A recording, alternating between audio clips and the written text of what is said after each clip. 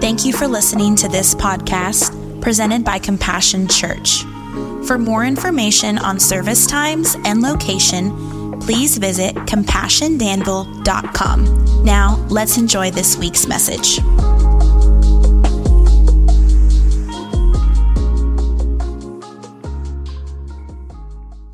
I want to talk to you from a message I'm calling Offended but Not Upended. Offended but Not Upended.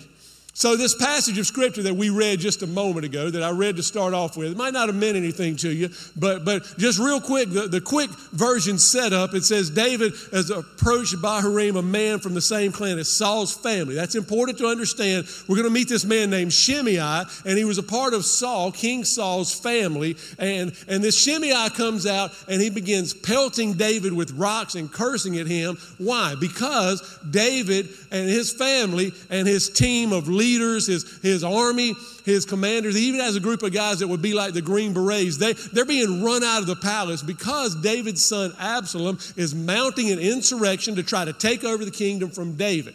That's where we're going this morning. This Shimei is cursing at David. He's throwing rocks at him, at his family, and those around him. We're going to see what David does. As I say that, ask yourself this question. How offended would you be if you're the king and this nobody is throwing rocks and cursing at you while you're in this moment of pressure with everyone around you? How offended would you be? Probably very. Before we go into the story, let me introduce a few characters, a few names that you're going to need to know. So there's King David. If you've been around church, you know who King David is. I won't take a lot of time, but King David, you know, the same little boy David that defeated Goliath with a slingshot, same David that King Saul, his predecessor, chased him through the mountains and the caves, and he threw spears at him, tried to pin him to the wall because he was jealous of him. All of those things. David survived King Saul. Same King David as the David we're talking about now. There's King Saul. You're going to need to know who that is. David's predecessor, the first king of Israel, and he had gone crazy, lost his mind, and he was jealous over David, all of those things. There's a man named Shimei. Everybody say Shimei. I want you to remember that name. Probably not one that you're all that familiar with, but Shimei, what we just read said he was a relative of King Saul. He is a relative. He's the one who's giving David a fit right now. We'll come back to him. What Shimei is doing, if you continue reading, this isn't in your outline, it's not going to be on the screen, but just listen to this. It says, he pelted David and all the king's officials with stones, though all the troops and the special guard were on David's right and left. Now, if you get this picture, it's a picture of the king who knows that the person who's trying to overthrow the palace is coming into the palace. He's called his wife, his family, all of the people around him, his troops who are still with him, and his Green Beret, his special guard. He's called all of them, said, let's get out of here. We got to go. They're going to kill us if we don't go now. They're making their way out, and this Shimei is now throwing rocks at him, cursing at him. As he cursed, Shimei said, get out, you man of blood, you scoundrel. The Lord has repaid you for all the blood you shed in the household of Saul, the former king, in whose place you have reigned. The Lord has handed the kingdom over to your son Absalom. You have come to ruin because you are a man of blood. We'll come back to that in just a moment. One more name you need to know is Abishai.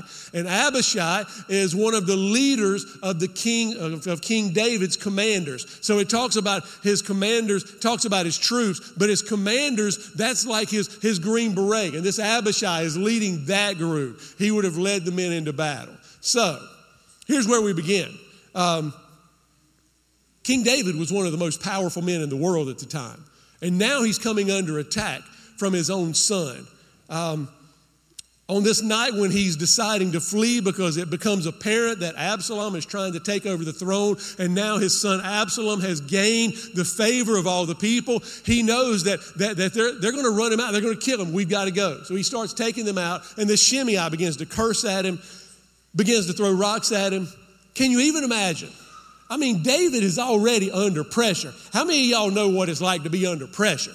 Right? You already got your hands full. You're already at your wits' end. And now this dude is cursing at you, embarrassing you, throwing rocks at you. And not only at you, he's throwing rocks at your family, literal rocks, throwing rocks at your troops. Everybody's looking at you like, what are you going to do? What are you going to do? What would you do in that moment? Well, what does David do? I want to show you three things that David did. And in the terms of unoffendable, I want you to pay special, there it is, that's better. Pay special attention to three things that David did in this story. Here's number one. God might be working even when you don't understand. God might be working in a situation in your life even when you don't understand. If we go back to 2 Samuel 16, starting at verse 9, then Abishai, remember who Abishai is now. This is the leader of the Green Beret, the leader of the guard, the son of Zeruiah, said to the king, why should this dead dog curse my lord the king? Let me go over and cut off his head. Easy there, big boy, easy. But the king said, what do you and I have in common, you sons of Zeruiah? If he is cursing, because the Lord said to him, curse David, who can ask, why do you do this? Let him curse, for the Lord has told him to. It may be that the Lord will see my distress and repay me with good for the cursing I am receiving today. Now, I heard an amen and a hallelujah. Some of y'all are back there rolling your eyes thinking, I'm with the brother that wants to cut his head off. Come on. That's probably more what we would lean towards. Go out of the story just a minute. Let me ask you a secondary question. Let me ask you this question. What would you do if you realized in a moment that you were the most powerful person in the room? What do you do when you realize you're the most powerful person in the room? This is going to come back to David in just a moment. I want you to listen to an account of Jesus from John 13. We'll connect these dots. It says, Jesus knew that the Father had put all things under his power and that he had come from God and was returning to God.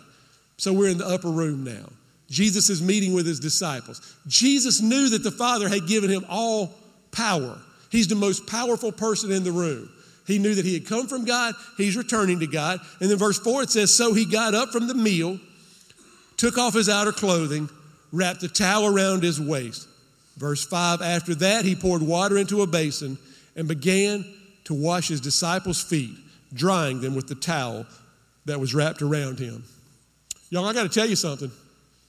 If you said yes to following Jesus because you just wanted it to get you out of going to hell for eternity, I mean, okay, there is that part of it. But if you really signed up to follow Jesus with the intention of learning to live the way that Jesus lived, you got to know it's not going to be easy. You got to know that it's not going to be about you. Everything is about the Father and what he wants to do in you and through you. When you sacrifice, when you don't do everything that's available to you, but you stay focused on what God wants you to do, God always honors that. God always works in that. God can do more through you than you can do through yourself. What do you do when you look up and you realize you're the most powerful person in the room? What did Jesus do? He got up from the table. He wrapped an apron around himself, poured a pitcher of water, and washed their nasty, stanky, jacked up toe feet in that moment. Go back to the story. Go back to the story. David was already under intense pressure with Absalom. He's got his hands full. Does he need this man cursing at him and throwing rocks and hurting his family and embarrassing him? Does he need that right now? What's the simple thing to do? Get him, Abishai. I don't have time for this. Instead of saying sick him, what did David do? Instead of saying sick him, he says to Abishai, don't kill him. He was able to stop in the moment and say, yeah, I got this big thing going on, but how am I going to deal with this other thing? And I don't think most of us have developed this yet. It's why we're so offended. It's why we're dealing with the offenses that happen to us. Remember, the title of this message is Offended but Not Upended. It's impossible to not be offended, y'all. Was David offended by this man? Absolutely. Was he going to live an offendable life? No, he was not, because he knew of the God. So he's got this whole Absalom thing going on, but he stops for a minute and he says to Abishai, no, don't kill him. This thing that God's doing right now, maybe God has allowed this man to come into my life. Maybe God's allowed him to curse me for a reason. Wow, that's way more mature than I am, y'all. That is way more mature than I am. But can I ask you a question? What's God doing in your life? Who's that person in your life right now that is an offense to you? You're offended that they're even in your world right now. And they're constantly a thorn in your side. For some of you in this room right now, there are some of you here today who have the power. You have the ability to absolutely squash that person that is causing you great offense. What are you going to do with that? What are you going to do with that? Interesting. What did David do?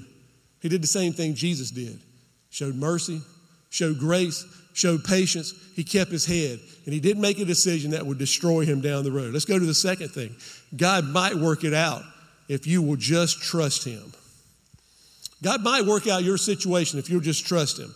So as we go back into the story now, when we left the story just a moment ago, David and his crew's leaving the palace. They're on the run. Absalom and all of his people are beginning to take over the palace. And so this man's cursing at him, throwing rocks. David and his crew's leaving, getting out of there. And Absalom tells his crew, they're on the run. Let's catch them. Let's go get them. Let's kill them right now. So Absalom begins to give chase, and he's part of the group that's giving chase to David. And as they begin to give chase, the tables begin to turn. And Abishai, the leader of the guard, knows that Absalom is out there. I won't go through the whole story, but in the end, Absalom, the one who's trying to overtake the throne, is eventually killed in the process of this whole thing.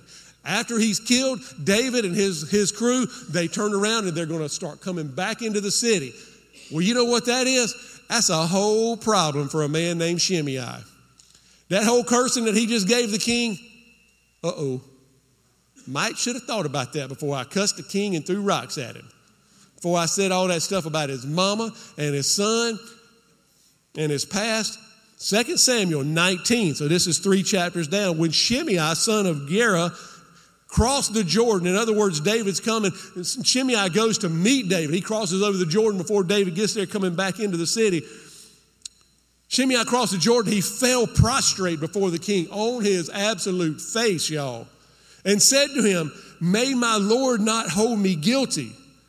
Do not remember how your servant did wrong on the day my Lord the king left Jerusalem. May the king just put it out of your mind. Forget that little thing between us ever happened. For I, your servant, know that I have sinned, but today I have come here as the first of the whole house of Joseph to come down and meet my Lord the king." Shimei had been so angry at David, so mad at him, that when he saw David down on his luck, he thought, this is my opportunity. I'm going to get him. I'm going to get him. I'm going to make him pay right here, curse at him, throw rocks. Why would he do this? The reason that Shimei did this, if you go back to the original verses that we read, the reason Shimei was doing this was because, remember now, Shimei was a relative of King Saul, the former king. Shimei was convinced that David had killed Saul or had Saul killed, but nothing could be further from the truth. He was convinced. What does that do to Shimei? Now I'm in favor with the king. Oh, wait a minute. Now my cousin, my uncle, my brother, whatever, is not the king. Where does that leave me? He's upset that he lost his position. Well, there's a couple of things that I see in all of this. 2 things that I see. Number one, this isn't in your notes, but number one, I want you to take hold of this. It's a principle that says a lie believed as truth will affect you as if it were true. Let me say that again. A lie believed as truth will affect you as if it were true. In other words, Shimei believed that David had killed Saul. David did not kill Saul. As a matter of fact, Saul had gone out into battle. He was wounded, and rather than dying at the sword of the enemy, he decided to fall on his own sword, essentially committing suicide on the field of battle. And David had made every effort not to harm him because David saw him as God's anointed man. But Shimei believed that what David had done was wrong. How does that matter to us? I wonder if that person who's so mad at you, so offended at you, could it be that they believed a lie about you? Could it believe that they're buying into a narrative that just is not true? There are some people who believe things about you that's not true because they've become convinced. How are we as Christians, followers of Jesus? Philippians 2 says he humbled himself even to the point of death on a cross to die for us. Do we have to swing at every pitch that comes across the plate at us? Or can we realize that a lie believed as truth will affect you as if it were true?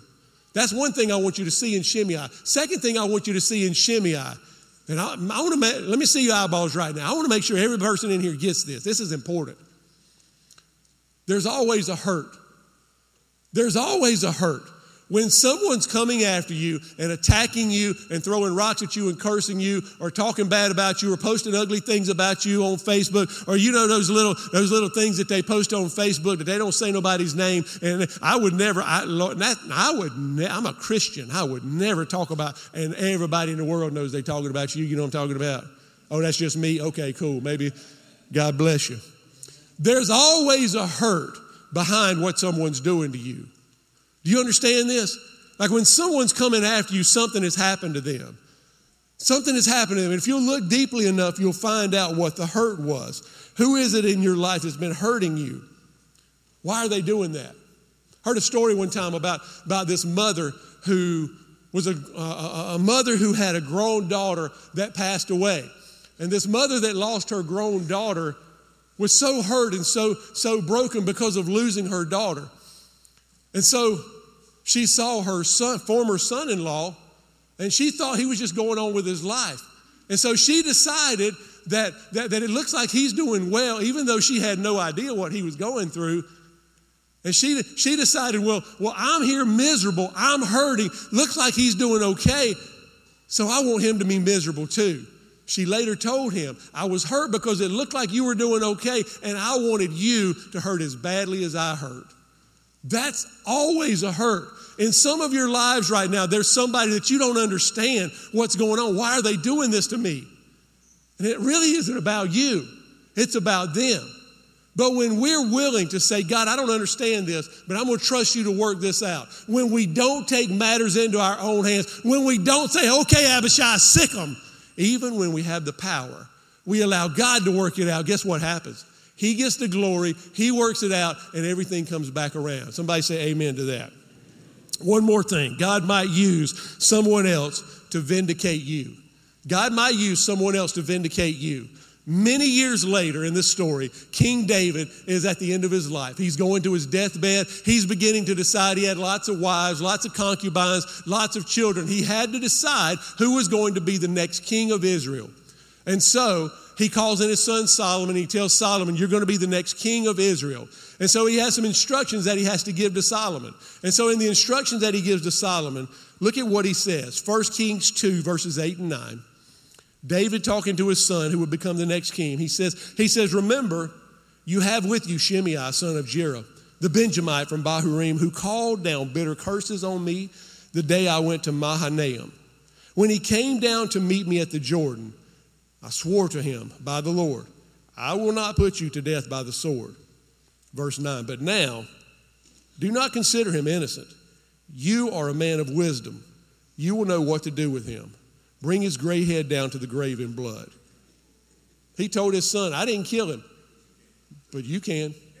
It's up to you. Guess what Solomon did? Guess what? Solomon was so wise. He put this whole matter in Shimei's hand. He calls Shimei in. As soon as David dies, Solomon becomes king. He starts dealing with people. And he calls Shimei in. And Solomon's already had some people put to death because of things that they had done to his dad. He calls Shimei in. He says, all right, you know what you did. And my dad didn't kill you. And I'm not going to kill you either if. He said, you can stay living, but you can never leave the city. The day you leave this city, you will die. Well, Shimei said, okay, sounds good.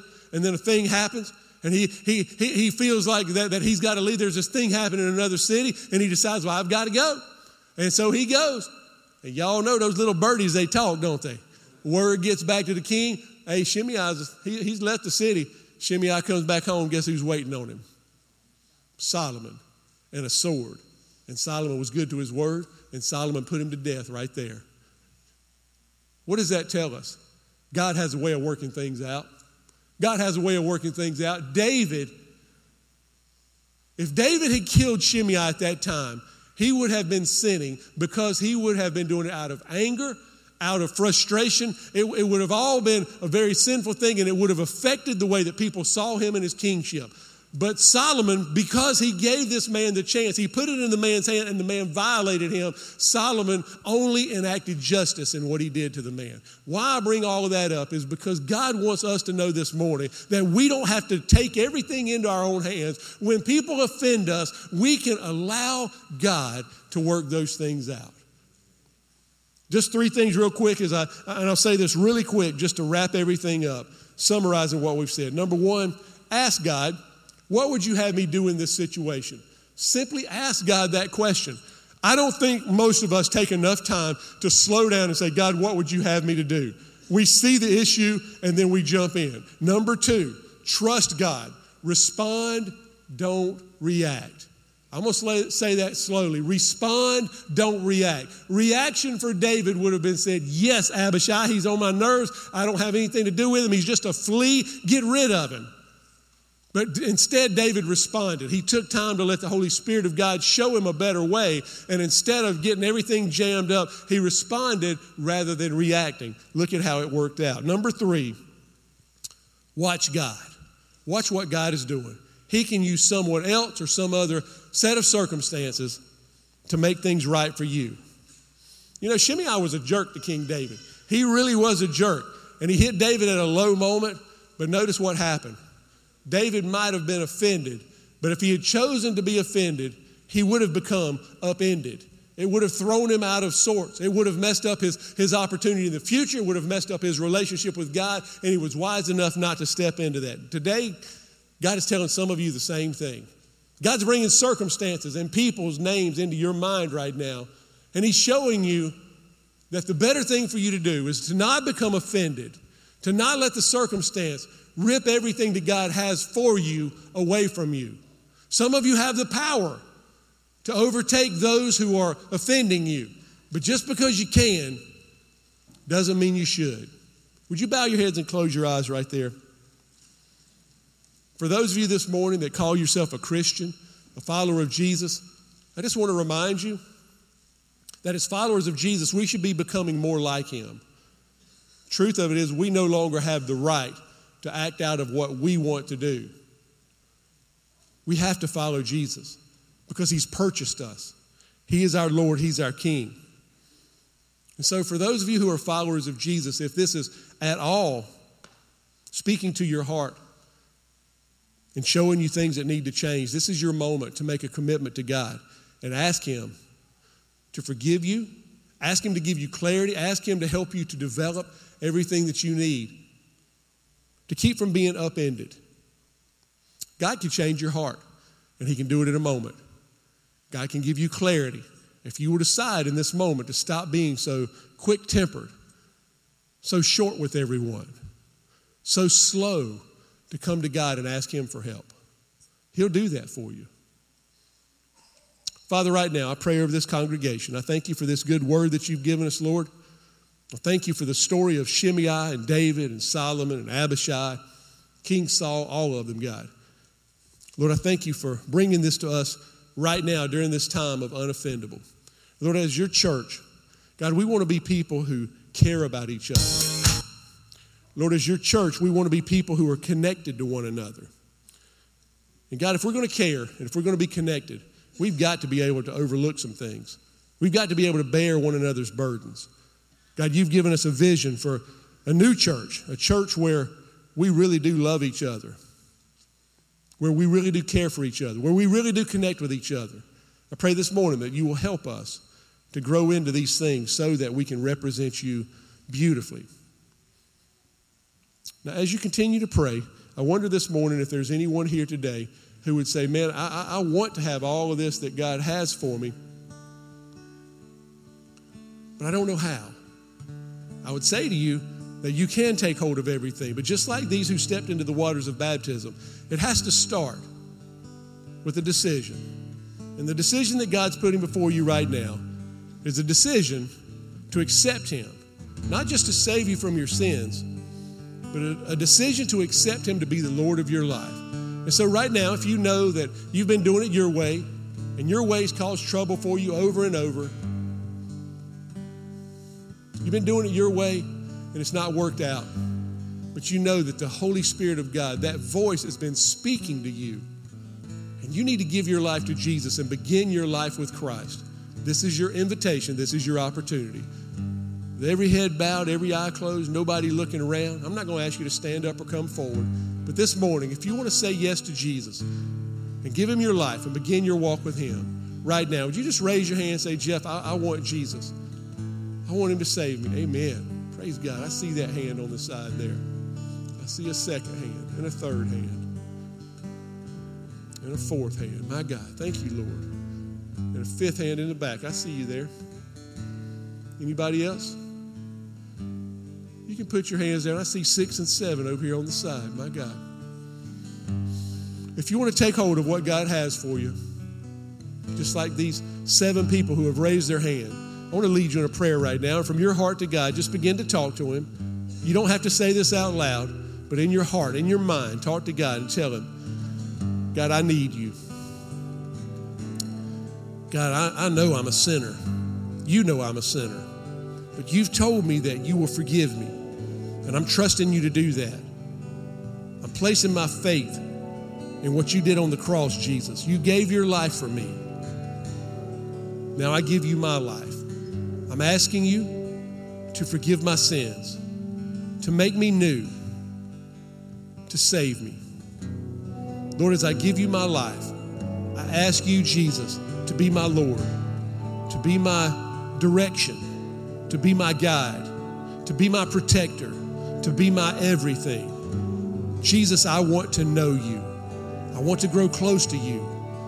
And I want my life to look like yours. Today, I accept you, my King, as my Lord and my Savior. In Jesus' name we pray. Amen. Thank you for listening to this podcast presented by Compassion Church.